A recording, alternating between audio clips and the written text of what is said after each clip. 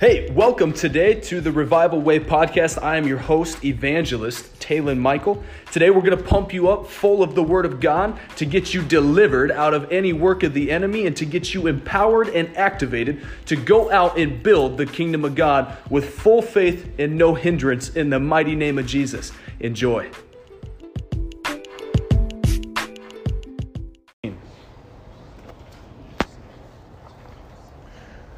First Samuel, the 16th chapter.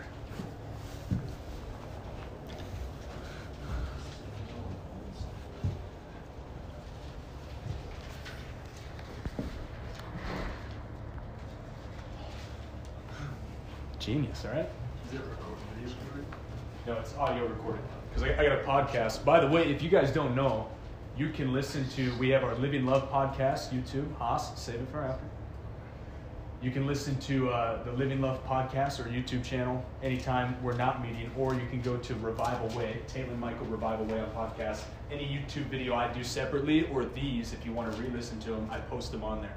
I post one every single week. I've got probably 2 dozen on there already, and I've got some that go through all the way to September, I think. What? So you were Revival Way, I looked it up, and you only have season 1. Your last post was September or October. Of what? On podcast? Podcasts. Yeah, it's been posting one every week. Like the Apple Podcasts. Pull it up while I talk about this, and then if there's something I got to fix, then I will. So we're going to tackle the anointing. Who can tell me, if you remember from times prior, the 3 different stages that we experience when it comes to the Holy Spirit? We got. Go for it. We got among, within, and upon. Correct. So John chapter 14, Jesus says, "You will know the Holy Spirit, for he dwells among you, but the world cannot know him.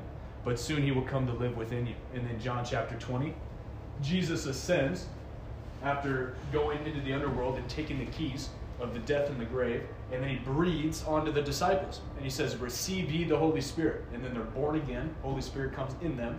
And then this is the anointing, the Holy Spirit upon them. So the Holy Spirit in us is for us. He comes inside of us to clean the cup, to sanctify us, to make us look like Jesus, and to empower us out of sin, like Zach was saying, to then make us slaves to righteousness. Changes our identity, makes us born again, born of the Spirit and of the water, like Jesus said.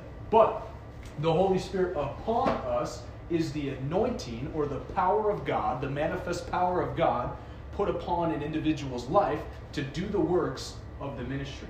That's why, if you remember, when I was preaching the first time downstairs when Carrie the Love was here, Caden and Dayton and everybody came up to me and they're like, "Dude, I just learned more in 35 minutes than I have in 15 years of being in church." Or sometimes we'll sit up here for 2 or 3 hours and it feels like it goes by in 10, 15 minutes, right? Just seems like time goes by like that. That's the anointing. When you flow in the Spirit, when the Lord pours His Spirit upon somebody with the baptism of the Holy Ghost, what He does is He empowers them by His anointing to go out and to claim domain for the kingdom of God. So I'm going to show you a couple instances of what the anointing of God looks like in the Bible. Because if any of you have intentions on ministering and leading people to Jesus like Zach did, this will be a good message for him too. Anyone that plans on ministering the Word of God to people need to know how to flow in the anointing. Because if you don't know how to work with the anointing and to be led by the Spirit of God, to work in the power of God and with the power of God, you won't be a co-laborer with Him. And then you'll find yourself fighting against the anointing instead of working with the anointing. Then you won't get anything done. So if I can train you to flow in the anointing, you'll be even more effective than you are right now. So 1 Samuel chapter 16, we see an Old Testament picture of the anointing. Now there were 3 offices of individuals that were anointed in the Bible. Number 1 were the prophets. Prophets were anointed by God. Number 2 were kings. And number 3 were priests. Priests, prophets, kings. These were individuals in the Old Testament that were anointed with the Holy Spirit to go about doing good as Jesus did and healing people that were oppressed. And the 3 different areas that you see is prophets were meant to work under kings. Basically, kings answered to prophets for guidance for nations. Prophets always hear from God and point a nation in a direction. They either call them from repentance of sin, or they point them in a direction like the promised land to go take dominion. Kings are anointed with the Holy Ghost to take dominion in the power of God and in the kingdom of God by God's Spirit. And the book of Zechariah says, not by might, not by power, but by my Spirit, saith the Lord. When we work with the anointing of God, things get done almost instantly and at very rapid paces. They get done, they multiply. See, God's not a God of addition. God's a God of multiplication. God doesn't just do 1 plus 1 plus 1 plus 1. He does 1 times 2 times 5 times 100. I mean, you think about even when Peter was anointed with the Holy Spirit in Acts chapter 2. He gave his first sermon, and how many people got saved? Remember? 3,000 people gave their life to Jesus in Peter's first sermon. If you read that sermon, it was 1 minute and 30 seconds long. Now, he might have said other stuff on top of it. But that's what the anointing will do. The anointing will grace you to be able to reach multitudes like that. So, back to 1 Samuel chapter 16 when David's anointed. Verse 7, we're going to hop on down. But the Lord said to Samuel, do not look on his appearance or on the height of his stature, because I have rejected him. For the Lord sees not as man sees. Man looks on the outward appearance, but the Lord looks on the heart. Now, I want to point this out because the prophet Samuel, right before this, the Spirit of the Lord had left Saul, who was the king over Israel at the time. So when the Spirit of the Lord, when the anointing had left Saul, God needed to anoint a new king. See, Saul had disobeyed God. He had gone against the Spirit of the Lord, so God had removed his spirit from Saul. And he sent Samuel to go anoint King David. King David is a young boy at this time, and he's got his older brothers that they're high in height. They've got good stature. They seem like men that would be anointed to be kings. But who does God pick? David, the shepherd boy. He says, I don't look on outward appearance. So it doesn't matter how big you are. It doesn't matter how small you are. You know how many preachers I know that go into the ministry with a lisp? Or they have no knowledge of the word. They have no idea what's going on, but the Spirit of the Lord picks them because of their heart posture. I think about myself. There's no way I should be an individual that's preaching the word of God with the way that I lived, the way that I grew up. If somebody would have told me when I was 8 years old and my parents just got divorced and my dad was going downhill and my life was flipped upside down like that I was going to be somebody preaching the gospel, I would have said, you're smoking crack. There's no way, the way that I grew up, should I be at a pulpit leading men and women to God. But the Lord chose somebody like me. And the reason is God doesn't look on your outward appearance. He doesn't care how many state championships you have. He doesn't care how many women you're pulling on the weekends. God looks at where your heart is.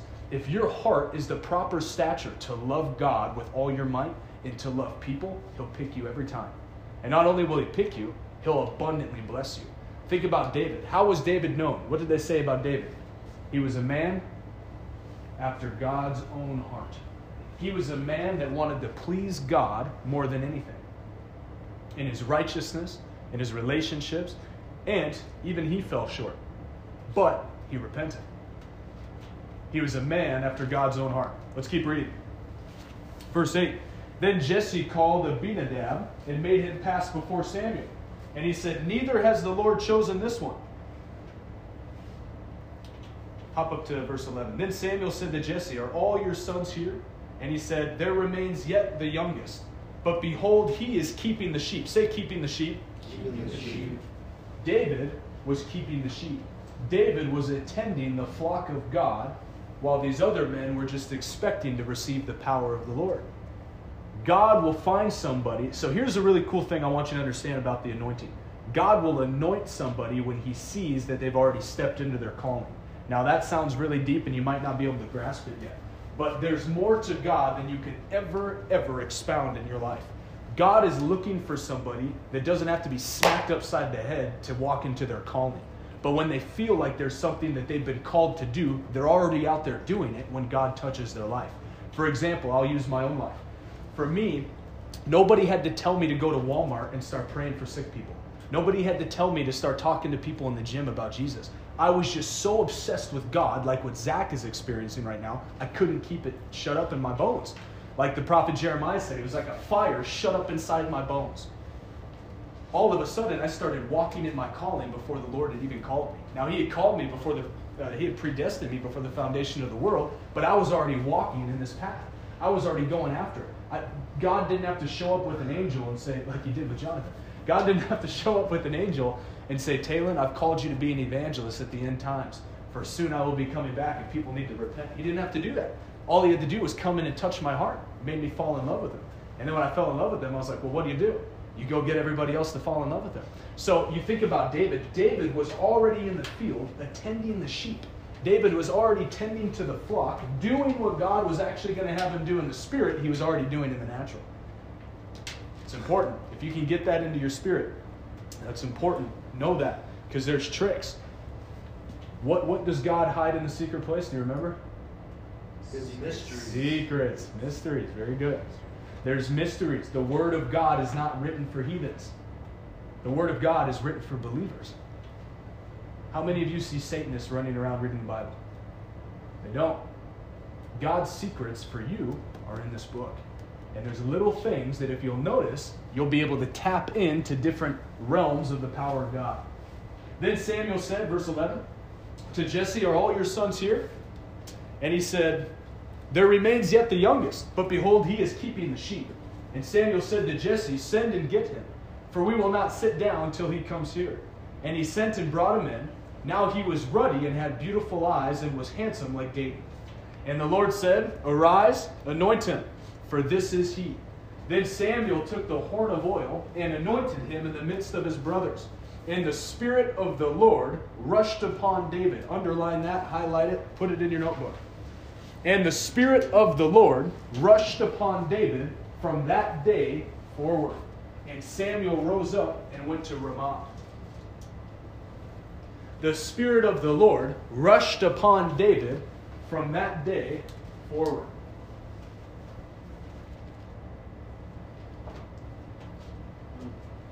Go to Psalm 23.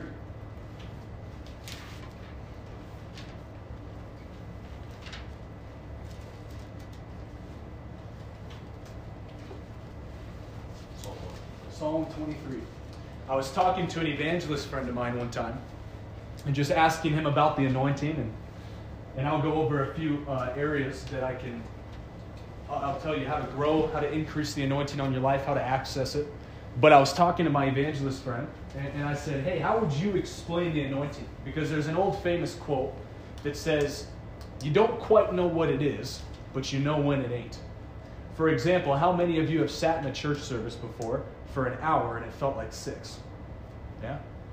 How many of you have sat in these services for 3 hours and it felt like 30 minutes? Right? There's a difference. It's called the anointing. And so the anointing, the Spirit of God, when an individual is anointed, the way he explained it was he said, in the Old Testament, a type and shadow of the anointing of the Spirit of God was oil. And what the word anointing means is to smear.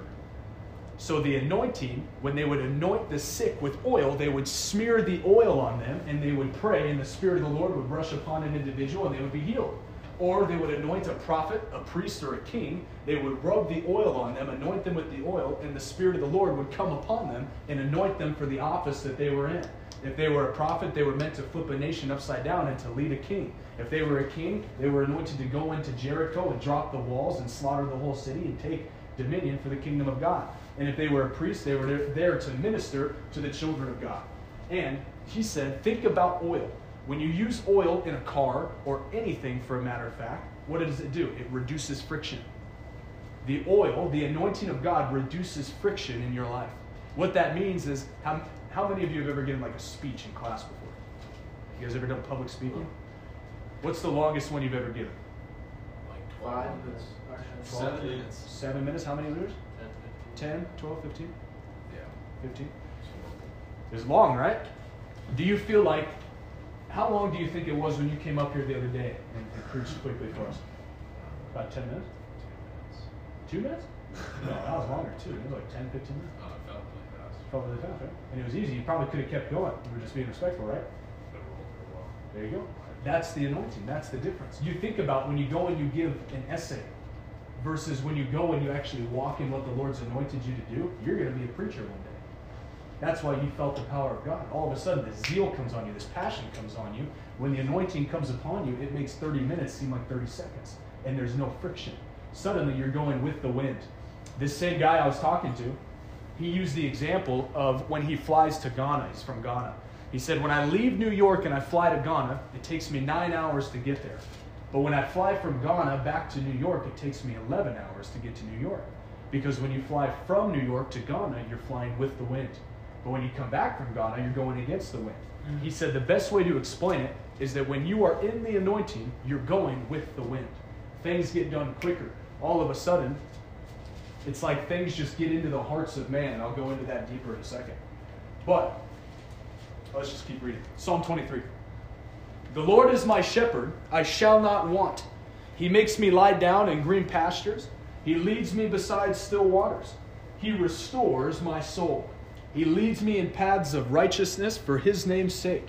Even though I walk through the valley of the shadow of death, I will fear no evil, for you are with me. Your rod and your staff, they comfort me. You prepare a table before me in the presence of my enemies. You anoint my head with oil. My cup overflows. Surely goodness and mercy shall follow me all the days of my life, and I shall dwell in the house of the Lord forever. Now I want you to notice all the things he's saying before verse 5. He explains how the Lord blesses him in this area. The Lord leads him beside still waters. He restores his soul. Paths of righteousness for his name's sake. He walks through the valley of the shadow of death. The shadow of death. He doesn't experience death. We walk through the valley of the shadow of death. Even though we pass on from this life, we don't die. The Bible says, don't fear man who can kill only the body, but fear the living God who can kill the body and the soul in the pit of hell. So we don't go through that. We don't die in the spirit. We simply sleep and move on to a glorious life. So what he's doing is he's actually labeling all of the benefits of the anointing. When you're in the anointing of God, you will notice you will lack nothing. He says, I shall not want. You'll lie down in green pastures. You'll have a peace that surpasses all understanding. He'll lead you beside still waters. The anointing restores your soul. He'll lead you in paths of righteousness. 1 John chapter 2 verse 27 says, the anointing that abides in you teaches you all things. The Holy Ghost, the anointing in you, leads you in righteousness. Isn't that why he says, he leads me in paths of righteousness for his name's sake? The anointing in you will lead you in righteousness. Even though I walk through the valley of the shadow of death, I fear no evil. The anointing puts protection over you. You won't fear evil, for you are with me. The only way God is with you is if the anointing is with you, correct? Correct. That's right. The anointing is the Spirit of God. You prepare a table before me in the presence of my enemies. You anoint my head with oil. My cup overflows. Say overflows. Overflows. Overflows.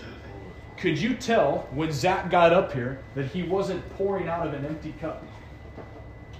It only took him about 2 minutes, and then he couldn't hold the passion in anymore because it's overflowing. And all of a sudden you get into this simple, you can write this down or at least remember this. When you minister in the anointing, you minister out of an overflowing cup. You never want to minister the Word of God out of anything other than overflow. The moment that you have to tap into what's in the cup, you're on your way down to drying out. You only want to minister in the overflow. Trust me, the overflow is enough. But you'll be able to tell when all of a sudden you're like, man, I need a nap. Man, I need to chill out. Man, I've been preaching too much. And you guys, you probably don't experience this yet, but you will. And it's just better to know now than to have me have to preach this to you when you're dried out. Amen? Amen. We minister out of the overflow. We minister out of the overflow. If you minister out of an empty cup, you don't have anything to give. Then you're no good anyway. Then it's just empty words. My cup overflows. Surely goodness and mercy shall follow me all the days of my life, and I shall dwell in the house of the Lord forever. Surely goodness and mercy will follow me all the days of my life. If goodness and mercy are following you, where are they? They're behind you, right? How does something follow you unless it's behind you? So surely goodness and mercy will be behind you. Good. Go to Ephesians 6 with me. This will make sense now. Just now. Now. Surely goodness and mercy will follow me all the days of my life. Who remembers in Deuteronomy 28, when you read about the blessings of obedience? I know Stephen does. What does it say will happen if you obey God's word, you do not depart from it? What will those blessings do? It says, surely these blessings will overtake you. How does something overtake you? It comes from behind. You guys ever been in the ocean and you like turn your back on a wave. You guys are from Iowa, you haven't been in the ocean. Unless maybe you've gone on vacation, but suddenly you're standing in a wave and you turn around and out of nowhere just whack, you just get overtaken by a wave. I used to surf in Hawaii and California. It happened all the time. If I'd just be boogie boarding or hanging out, skimboarding, whatever it was, if you turn your back on the wave, you'll get taken out. It'll overtake you. Surely goodness and mercy will follow you all the days of your life, and surely these blessings will overtake you from behind. Now, that's important because I want you to understand some important aspects about the armor of God. Ephesians 6, chapter 10, or verse 10. Finally, be strong in the Lord and in the strength of His might. Say His might. His might. Not your might, not the flesh, not your mind, not what you think you got going on, not in your ability to communicate. Be strong in the Lord and the power of His might. That's His Spirit. That's what Zechariah the prophet said. Not by might, not by power, but by my Spirit. So you are strong in the Lord by His Spirit, in the power of His might. And you'll understand that. There's a moment for any of you that want to preach in the future. I recommend, for me, what helps me a lot is I preach on TikTok. But before I was preaching on TikTok, I would preach to myself in the mirror. I would preach sermons. I preach sermons to myself. Our whole team does it. We preach to ourselves because faith comes by hearing and hearing the Word of God. You can preach faith into yourself, into your spirit. So not only do you build up faith in yourself supernaturally, you actually learn how to become a preacher. Billy Graham, one of the greatest preachers of all time, his son Franklin Graham came up to him and he said, Dad, how do I become a great preacher? And he said, preach. That's it. The only way to become a great preacher is to preach. And when you preach and you preach and you preach, you become a great preacher. You guys ever noticed, and this isn't a boast at all, it's just simple practice, discipline, and the anointing. I come up here, if I look at my notes, it's maybe like a few times, I glance at it. You get so full of it after you do it so long, it just flows. You can preach for 3, 4, 5, 6 hours at a time. If you're Stephen, 8, 9, 10 hours at a time. Be strong in the Lord and in the power of His might. Put on the whole armor of God, that you may be able to stand against the schemes of the devil. For we do not wrestle against flesh and blood, but against rulers, against authorities, against the cosmic powers over the present darkness. What does that mean? It says against forces, spiritual forces of evil in the heavenly places. What does that mean? It's the devil, right? Correct. It says our battle is not with people. Our battle isn't with religious people. It's not with people that disagree with us. It's not with people that haven't experienced what we experience. It's not with our ex-girlfriend. It's not with our buddy that's invited us to parties every week. Our battle is not with people. Our battle is with the spiritual forces that influence people. There's a man by the name of Smith Wigglesworth. I told you guys this story before. Haas knows it. So Smith Wigglesworth was very well known for his unbelievably dynamic healing ministry. This guy there would be people that would come on stretchers about to die, and he'd lay hands on them, and they would pop up out of their stretchers straight out of the hospital, and they'd be perfectly healed. People would come with cancerous tumors, and he'd lay hands on them, and their tumors would fall off of their body. He raised 23 people from the dead. There was one time he went into this funeral home, and it was this guy that he knew, and the door where the casket was, there was this massive glass wall, so you could see through, you could see the casket in there, the dead dude's in the casket, everybody else is out, they're like, and they're black, and they're just very somber, and I almost made a joke, but I can't make that joke.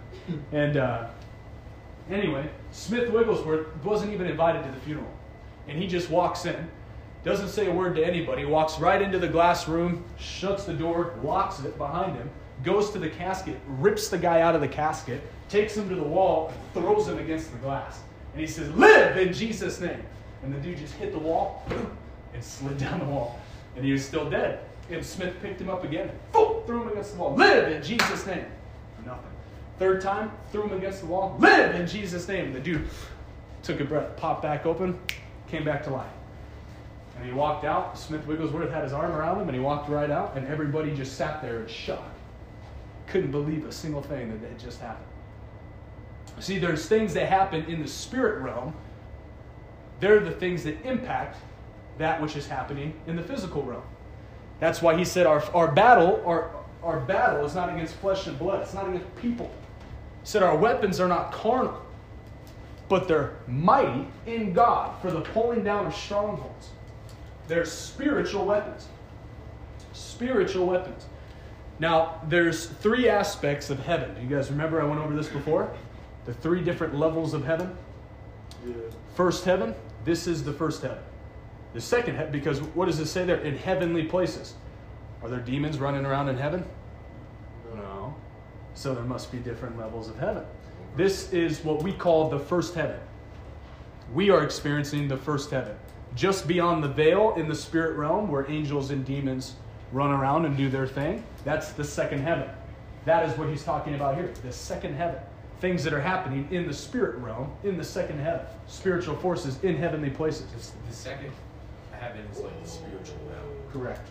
Okay. The third heaven is where the throne of God is.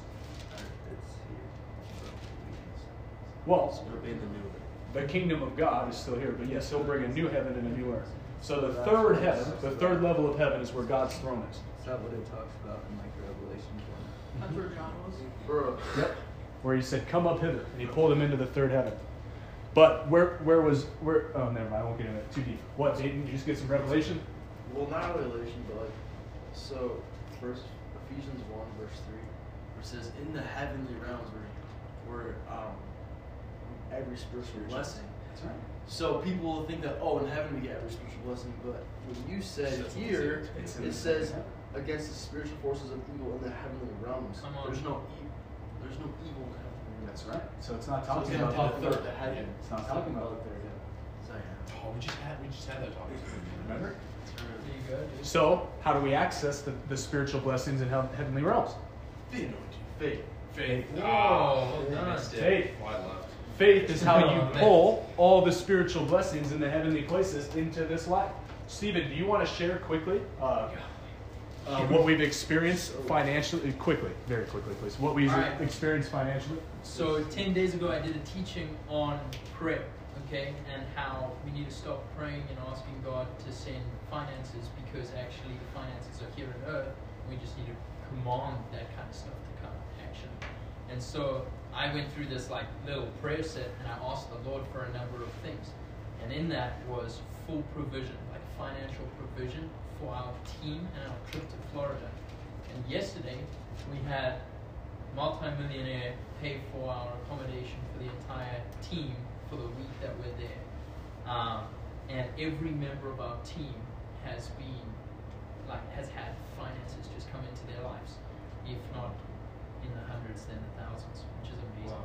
So that happened in 10 days. Very good. Thank you. So, literally, that's exactly what we experienced. Stephen, by faith, in 10 days, pressed into prayer. Think about it. There were 2 people that died in the New Testament of the apostle, or 1 person that died, 1 apostle. Not Stephen, but who was the next one that died? Do you guys remember? James. Why did James die? Because they didn't pray for him. How did Peter get out? They prayed for him. So, freedom, and I won't get too deep into that, but I just want you to understand, because prayer will go into the anointing here. But what we experienced by faith, we pulled what's in the Spirit into life in 10 days of dynamic prayer, where we were going after it. We were claiming what's already ours. If we've been given all spiritual blessings, we don't need to pray for any spiritual blessings. We've already got them. We just need to claim them. Lord, we claim them now in Jesus' name. We call them right now in the name of Jesus. Anyone that was here for David Wagner this past weekend, he said, somebody's miracle is in your mouth, and your miracle is in somebody else's mouth.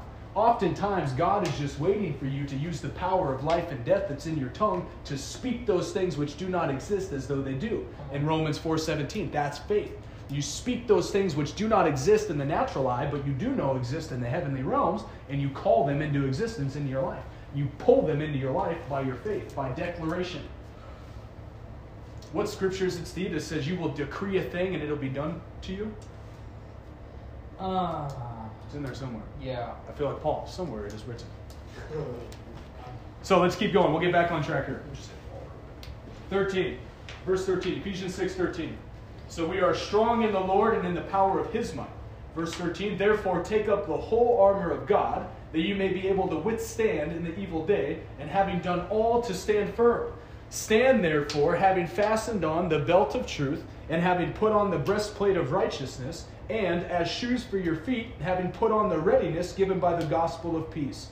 In all circumstances, take up the shield of faith, with which you can extinguish all the flaming darts of the evil one, and take the helmet of salvation and the sword of the Spirit, which is the Word of God, praying at all times in the Spirit, with all prayer and supplication. So what is the Spirit?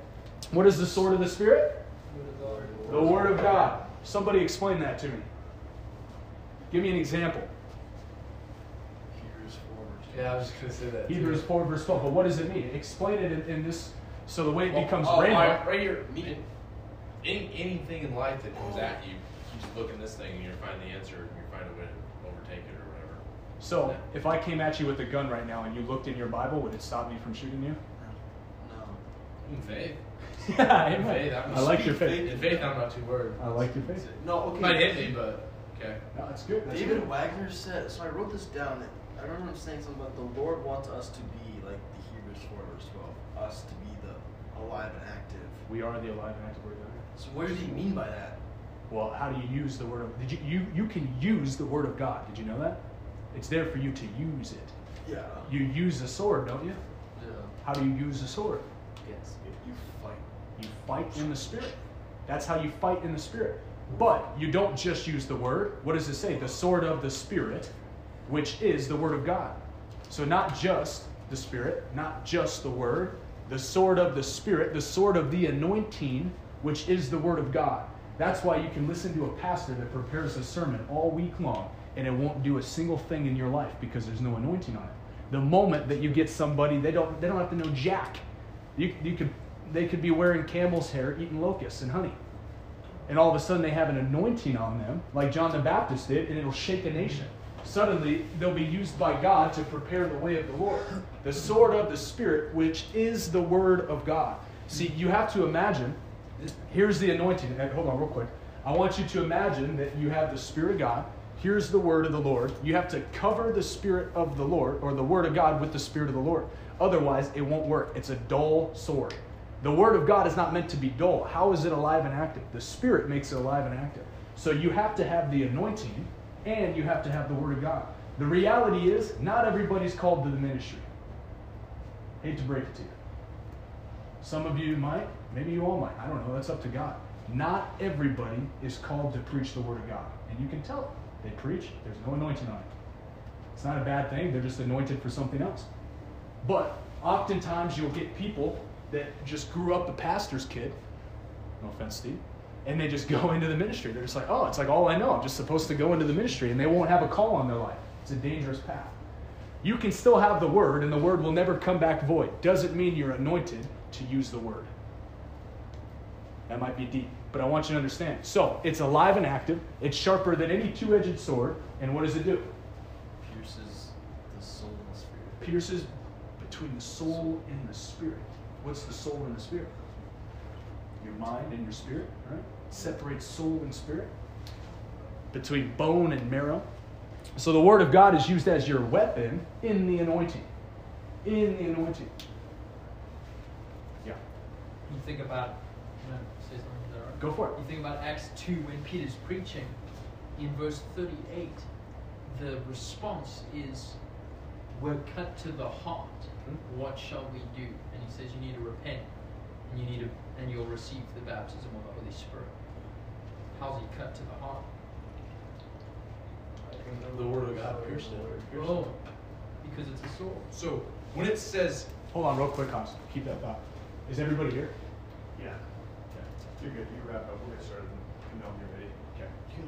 Go for it, Hans. so when it says, when we're using the sword of the Spirit, that's against all these evil spirits, correct? Not against man, but against the spirits, the demons, whatever else. Correct.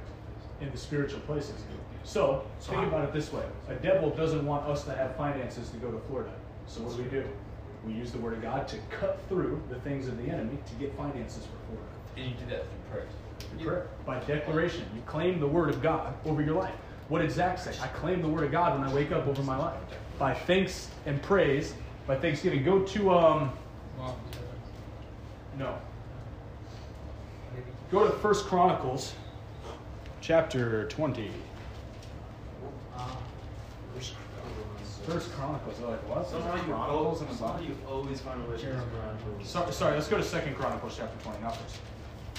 Yeah, you always find me getting in the Old Testament, right? That's because Scripture I love the Old Testament. interprets Scripture. I used to I'm going to show you if you get this, I mean, number one, you got to understand the anointing. And when I'm wrapping this up, I'm going to prophesy over each one of you before we go. It'll be quick. I'll just give you words because it's important that you guys get words from the Lord. But I'm going to give you right now this one tip. If you can gather this, Zach's been doing it all along, and he doesn't even know what he's doing. But you're about to get learned real good too. This will change your life when you grab a hold to this truth. It's about praise. So, Stephen, would you go to Psalm 100 for us and read to us what it says about praise and thanksgiving? Fun fact, in the Old Testament, King Solomon, if somebody came into the temple of the Lord depressed or sad, they were killed, and they were thrown out of the temple of the Lord. Just saying. How does it tell us to come into the presence of God? Make a joyful noise to the Lord, all the earth. Serve the Lord with gladness. Come into his presence with singing.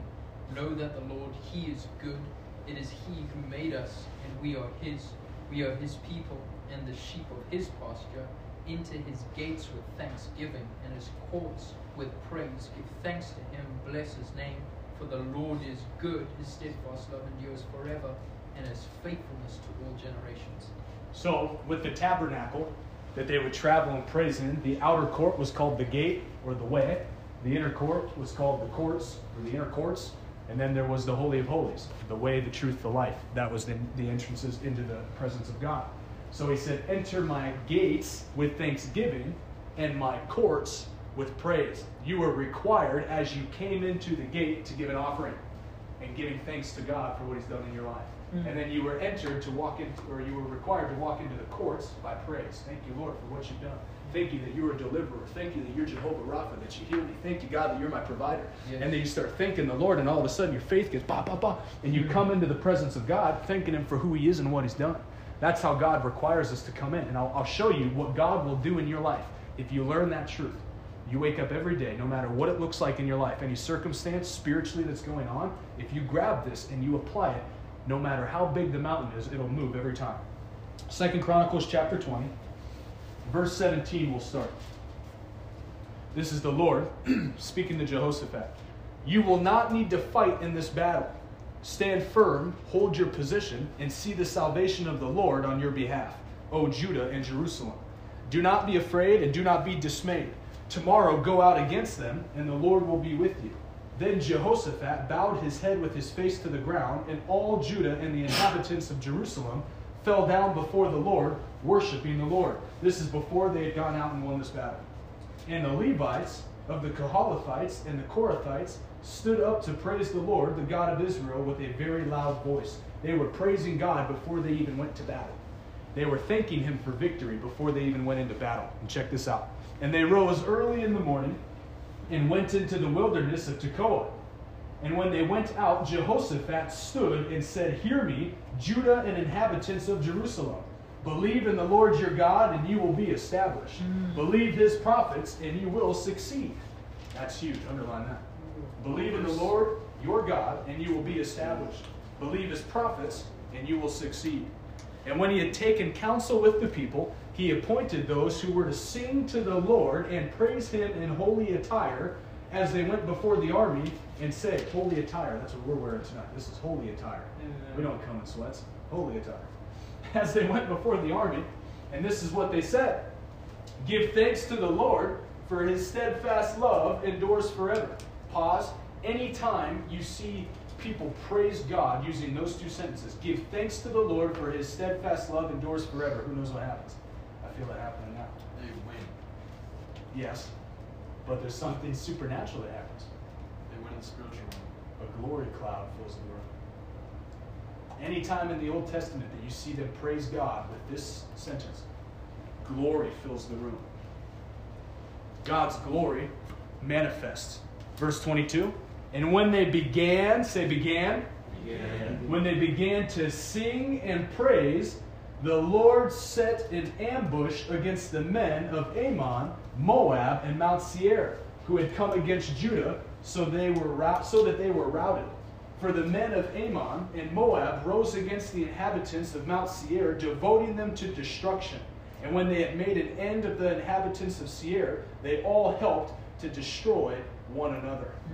As they began to praise and worship God, the enemy attacked themselves. God confused them, and the enemy killed themselves.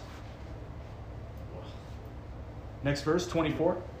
When Judah came to the watchtower of the wilderness, they looked toward the horde, and behold, there were dead bodies lying on the ground. They hadn't even made it there yet.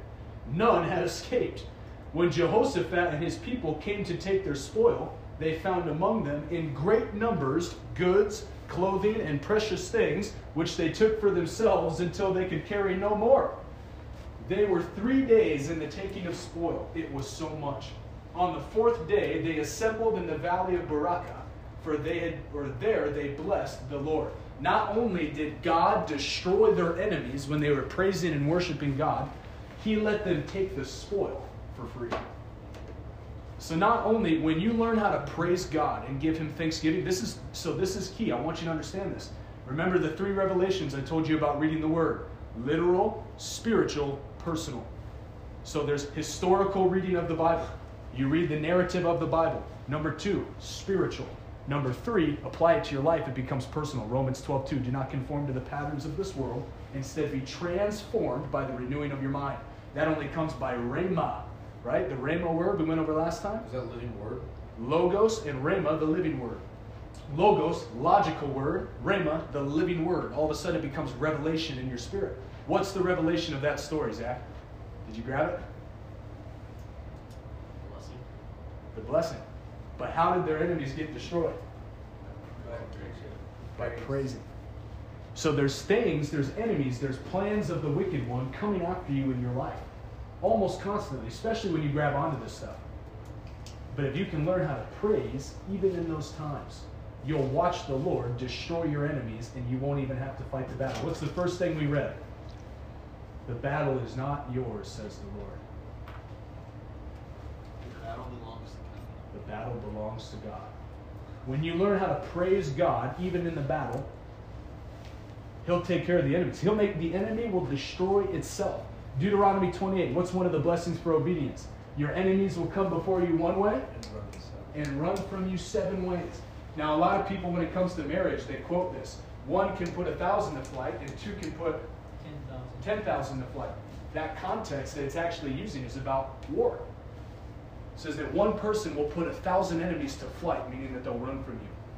2 people will put 10,000 enemies to flight. If you go read the whole context, it's talking about war. God is saying when you have 2 people in your life, 2 people can put 10,000 enemies to flight. Imagine what God can do. So, if you remember, what follows you? We went over Psalm 23 and Deuteronomy 28. Surely goodness and mercy will follow me all the days of my life. Deuteronomy 28, surely these blessings will overtake me. These are all from behind you. Why are they all from behind you? Did you notice anything specific about the armor of God? How much of the armor of God was on their back? None. None of the armor of God is on your back. Because when you're running forward in your call for life, you only need the armor in the front, because surely goodness and mercy will follow you, and these blessings will constantly overtake you. Amen. God has your back. In the Old Testament, it says that the glory of the Lord will be at their rear end. The glory of the Lord is what protects your back. Your friends don't have to protect your back. Your family doesn't have to protect your back, even though it's great. When you live a life in the Word of God, I feel the anointing on that. Get this in your spirit. When you live a life in the Spirit of God and the anointing of God and the blessing of God, you live in His Word, you do not depart from it. Surely goodness and mercy and the blessings of God will overtake you, and His glory will be your rear guard. But apply the whole armor of God every day. Wow, that's good. You won't have to worry about anything behind you. Goodness and mercy in God will come behind you. All you got to do is just put on the armor of God. Put on the armor of God and obey His Word, right? Joshua 1, Psalm chapter 1. Obey my word, meditate on it day and night, right? Do not depart from it, not from the left or to the right. Stay in the Word. It's what you guys have been doing. It's what you've been experiencing. Have any of you experienced that your life has gotten better, more smooth since you started coming to these? Yeah? I know that your hogs have been just going after it, right? Yeah. Praise the Lord. Experiencing the blessing. Freddie, what's one way that you've experienced goodness and mercy these past couple weeks? I've noticed a lot stronger connection with my mom. Wow. She grew up really into the Word of God, and she said that it really helped her get back into it because she had thought that she didn't have time. So once I started coming here, she just said that I really helped her get back into it, and she wants me to help my family to get back into the Word of God too. Well done. I'm proud of you. It's amazing. That is really good. Who else? Solomon? I just feel like I love more. I've been asking Jesus to help me love like he did. It's awesome. Yeah. It's good. Bible studies at school, new guys coming in. It's amazing stuff. This is surely goodness and mercy will follow you. It's amazing how when you're so focused on the call of God and you're flowing in the anointing, because the armor of God's not physical. You guys see my breastplate of righteousness? No, it's just my pecs. Haas knows that. Haas got some pecs. The Spirit of the Lord, in the Spirit, that is the armor of God. The anointing is what applies your armor. Be strong in the Lord and in the power of His might. All of a sudden you'll notice, you guys know I can sit up here for hours and hours. I could just preach, I could preach. I don't get tired. I don't get tired at all until afterwards. I mean, there's been nights where I've laid hands on 40, 50 people after preaching a 3-hour sermon. I had an impartation from Stephen. Amen. And I didn't feel tired, not even a little bit. But then the moment that it was like done, I could feel the anointing lift, and then it's like, ooh. Go to 1 John chapter 2. 1 John chapter 2. As you're turning there, who remembers what did Jesus say in Luke chapter 4, verse 18? Quoted from the scroll of Isaiah. The Spirit of the Lord is upon me because He has anointed me. The Spirit of the Lord is upon me because He has anointed me. To proclaim good news to the poor, liberty to the captives, sight to the blind, freedom to those that are oppressed, and to proclaim the year of the Lord's favor. So what does the anointing bring? Good news. The anointing brings the gospel. Who remembers what Paul said in Romans chapter 1, verse 16? I will not be ashamed of the gospel, for it is the power of God unto salvation. But what did he say in 1 Corinthians 2? I didn't come to you with wise words. What did he come with? The power and the demonstration of the Holy Spirit. He said, I didn't come with wise words, a cemetery degree. I didn't go to Dordt or Northwestern for 4 years studying. And no offense to any of them. It's just, he didn't say any of that. I came to you with simple words. Power and demonstration of the Holy Spirit. The demonstration of the anointing. 1 John chapter 2, starting in verse 20. But you have been anointed. Say, I'm anointed. I'm anointed. But you have been anointed by the Holy One. And you all have knowledge. So the next time your teacher asks you a question, don't say, I don't know. You all have knowledge. I write to you not because you do not know the truth, but because you know it, and because no lie is of the truth. Who is the liar but he who denies that Jesus is the Christ? This is the Antichrist, he who denies the Father and the Son. So if you ever want to know if someone's a false prophet, that's how you know. If they deny the Father and the Son. Don't listen to everybody that's running around saying false prophet this, false teacher that. Use the Bible. No one who denies the Son has the Father. Whoever confesses the Son has the Father also. So if they confess the Son, they have the Father also. A little fun fact for all the people out there with college degrees on false prophets. Let what you heard from the beginning abide in you. If what you heard from the beginning abides in you, then you too will abide in the Son and in the Father. And this is the promise that He made to us, eternal life.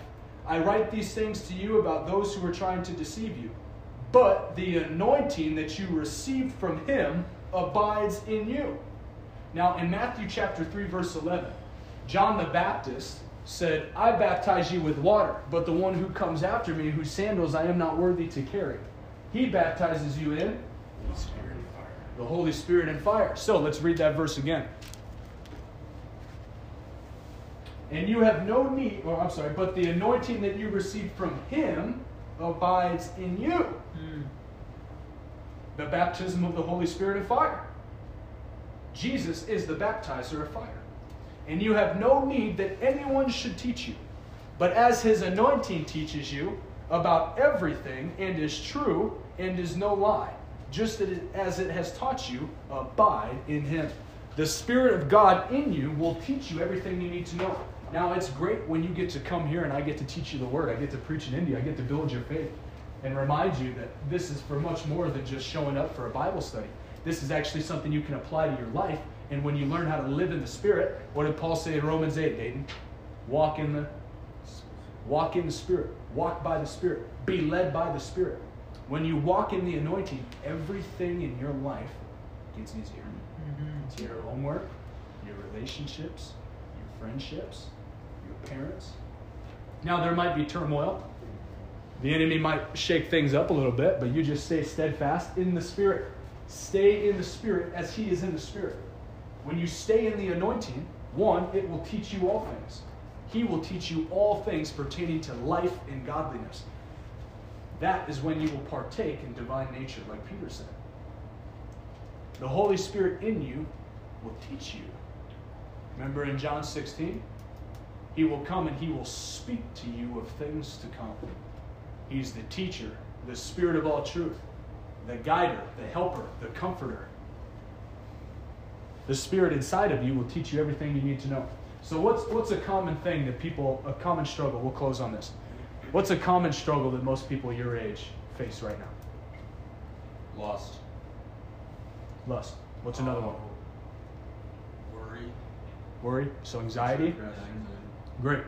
How would you cure somebody from an issue of lust or anxiety? Knowing what I just told you, what would you do about it? So lust and anxiety, can you see lust? Can you see anxiety? No. That's a spiritual force in a heavenly place. How do you handle it? Spiritual forces. Pierce the word of God. The what? The word of God. The sword of God. The sword. Isn't that funny? How do you spell sword? Word. Spirit S-W-O-R-D. and word, bro. That's some deep revelation. You don't have to pay me for that one. Wow. That was almost as good as... I saw it didn't give me the one. Good. But I wanted to stay a little longer, but my mom told me. That's okay. Tell her I love her. Okay. Tell her I thank her for letting you be here. Yeah. So, how do you handle lust? I know, right? Play on words. Who would have thought? Well, think. All right. So here, let's think about words. How do you put a word together? You spell it. Yeah, that's right. Oh. How do you cast a spell on somebody? Words. Spell. I'll give you some deep revelation some other time. This is Pauline. These are pearls. I do this all day. These are pearls. I don't want to get too deep into it. How do you fix lust and anxiety in somebody's life? Lust and anxiety are evil spirits. You've been given the armor of God to handle evil spirits. How do you handle it? Your best friend is struggling with lust and anxiety. How do you handle it? Right? Prayer. See, look, If you had a sword, how would you cut down something that needs to be gone? pierce it. There you go. You pierce it. You pierce it by the word. So it says in Ephesians chapter 5, Ephesians 5, that we are washed by the word. The word washes. The word washes. Jesus even said, my words will clean you. The word of God, the sword, the Spirit of God, which is the word of God, cleans people. The anointing destroys yokes of bondage. The word cleans, the anointing destroys. The anointing will destroy a yoke on your life, and the word will come in and clean it up and get rid of it. So, if somebody comes at you and they say, or they're sharing their heart with you. Because here's the reality. You hang out with anointed people, you're going to catch anointing. And you already have anointing in you because you've been baptized in the Holy Spirit. It's only a matter of time, which you've probably already experienced. People are going to be drawn to you for answers. Because, do you remember what I told you last week? You have what the world needs, and the world wants what you have. So Freedom, and the anointing, and the Word of God. So, it's only a matter of time before the Lord starts bringing people into your life for you to deal with these situations. You deal with anxiety by getting rid of it. You bind it, you get rid of it. Jesus told the disciples in the book of Matthew, I think it's chapter 4. Can't remember. In the book of Matthew, he said, anything, Peter, that you bind on earth, I will bind in heaven.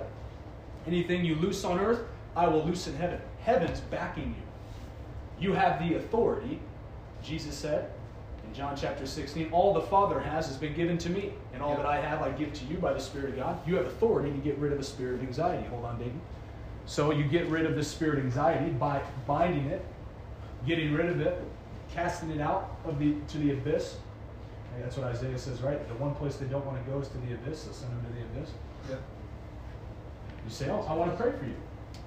Lay hands on them, say, spirit of anxiety, I bind you right now in Jesus' name. Get out, never come back. Empty the house, fill it with the Word of God. So fill them with the Spirit. Fill them with truth. What's the cool thing about truth? Do you remember what I told you about truth?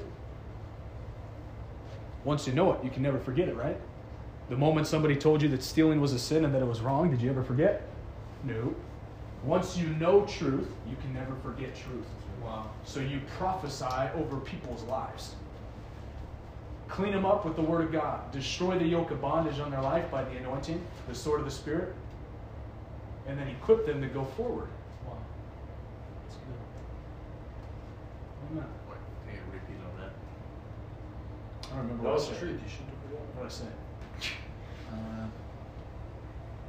He just said truth. He said, Once you know the truth, you won't forget Word it. of God.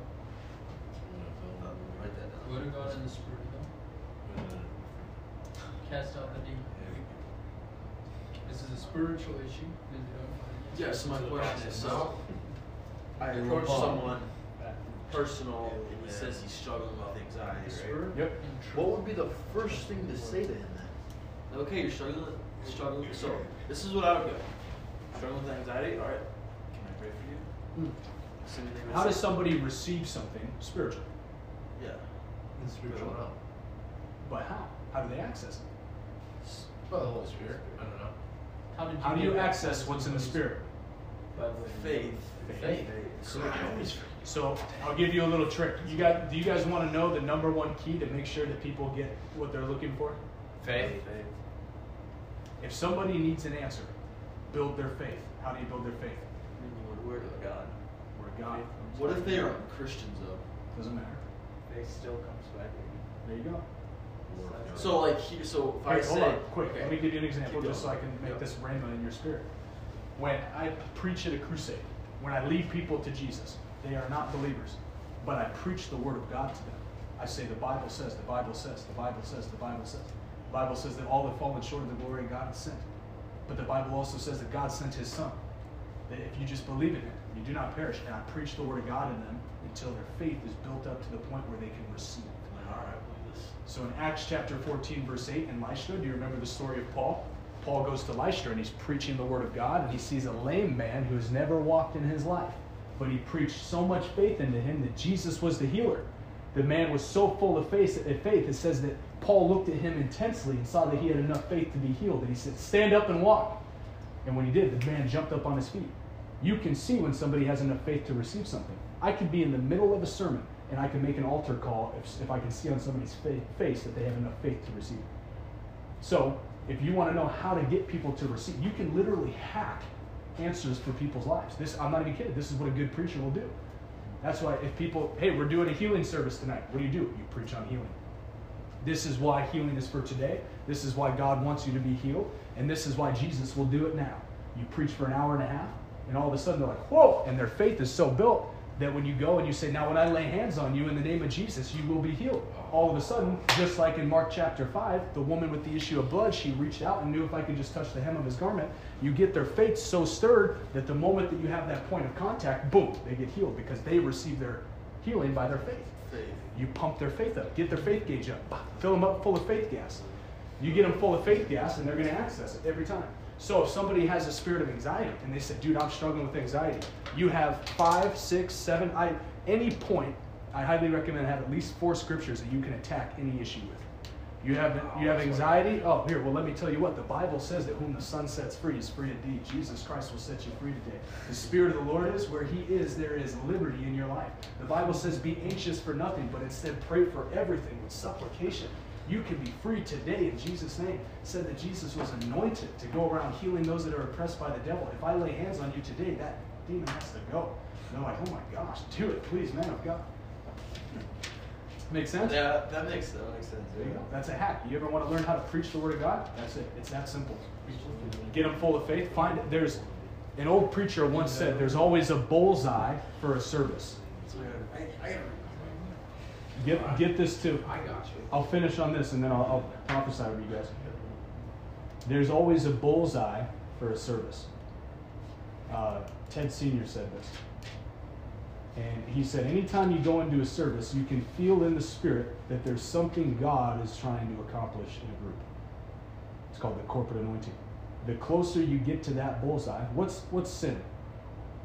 Separation. What's the definition of sin? Separation Not from from God. To miss the mark. That's what the word sin literally means, to miss the mark. So it's all about hitting bullseyes with God. There's a bullseye in every service. The closer you get to the bullseye, the more the anointing will flow. So if you pray, anyone that goes into a service and doesn't pray is a moron. But you go into a service praying, asking the Lord, what's the bullseye for the service? He'll tell you the bullseye. You'll already know what to write or how to prepare your sermon. If you write your sermons out or whatever, you'll know. So there's always a bullseye. You find the bullseye, you hit the bullseye, God will take care of the rest. Boom. Then you'll be strong in the power of His might. So the anointing, once again, the Holy Spirit upon your life for other individuals. But I want you to understand, the anointing doesn't only flow when you're up here. The anointing will flow when you're in class. This woman named Catherine Kuhlman, she was so well known for the Spirit of God that surrounded her life that she would walk into hotel rooms and people on the 10th, 11th, 12th floor of hotel rooms would fall out under the power of God because she walked in such anointing everywhere she went. She wasn't preaching. She would just walk into hotel rooms and people would experience heaven. You can be so, what does the word anointing mean? Smeared. You can be so smeared. Think about it. There's an old saying in business. Show me your friends, I'll show you your future. You show me the 5 people you hang out with the most, I'll show you where you're going in life. What that means is who's rubbing off on you. Where do you think that term came from? Smeared. Smearing. You can get rubbed off on by a lot of goofballs, or you can spend a lot of time with Jesus and get rubbed off on by the Holy Ghost. The more time you spend with Jesus, the more He'll rub off on you. Why do you think John was so anointed? He was the only one that laid his head on Jesus' bosom. He literally smeared up against Jesus. When you spend time in that place, and here's a little hack. I don't know if this is actually accurate, but this is what I do. The Holy Spirit's a person, right? Yeah. Jesus said, where 2 or 3 are gathered in my name, there I will be amongst them. Even if I'm alone in my room, the Holy Spirit's with me. That's 2 people. I said, Jesus, Holy Spirit's here, that's 2 of us. That means you have to come to. Hang out with Jesus. Yeah. Rub up with Jesus. Spend time with Jesus. You'll carry His presence everywhere you go. And the anointing destroys yokes of bondage. You'll just hang out with people. And I'll give you a good example, and then I'll pray for you guys. I have an old friend of mine. His name's Carl. Carl grew up a Christian. Carl has no idea anything about the spirit realm. And when I got touched by the Lord, started spending time with Jesus, Carl came back from the Netherlands one time. And when he came back, he was talking to me. And he was just cursing. He was a buddy from my past, so we'd curse up a storm all the time, we'd drink, party, all that good stuff. And I didn't curse anymore. And my presence, or God's presence on my life, convicted him to stop cursing around me. Wow. And it seems like just, oh yeah, this isn't a coincidence, I'm telling you. You start hanging out with people, right? Think about before you guys started coming here, what it was like hanging out with Blake before you started coming here. He was probably the one friend in the group that you're like, we don't say that around Blake. We don't act that way around Blake. You'd be like, all right, we're Blake, so we don't swear, we don't talk about all this stuff. Like, That's right. if you did, you just like kind of just sit there and you're like, you know what I mean? That's Feel right. convictions. It's conviction. What did Jesus say in John chapter 16? When the Spirit comes, He will convict the world of sin, of righteousness, and of judgment. The Holy Spirit upon your life will convict people that are around you of sin. It'll destroy yokes of bondage. When I started hanging out with Mike, I didn't want to watch porn anymore. I didn't want to sleep with women anymore. Didn't want to do drugs anymore. Didn't want to drink anymore. The Spirit of God on his life destroyed yokes of bondage in my life. Wow. Praise God. It was amazing. So, Cade, Steve, Josh, if you guys want to lay hands on these guys and prophesy over them with me quickly? We'll be fast about it.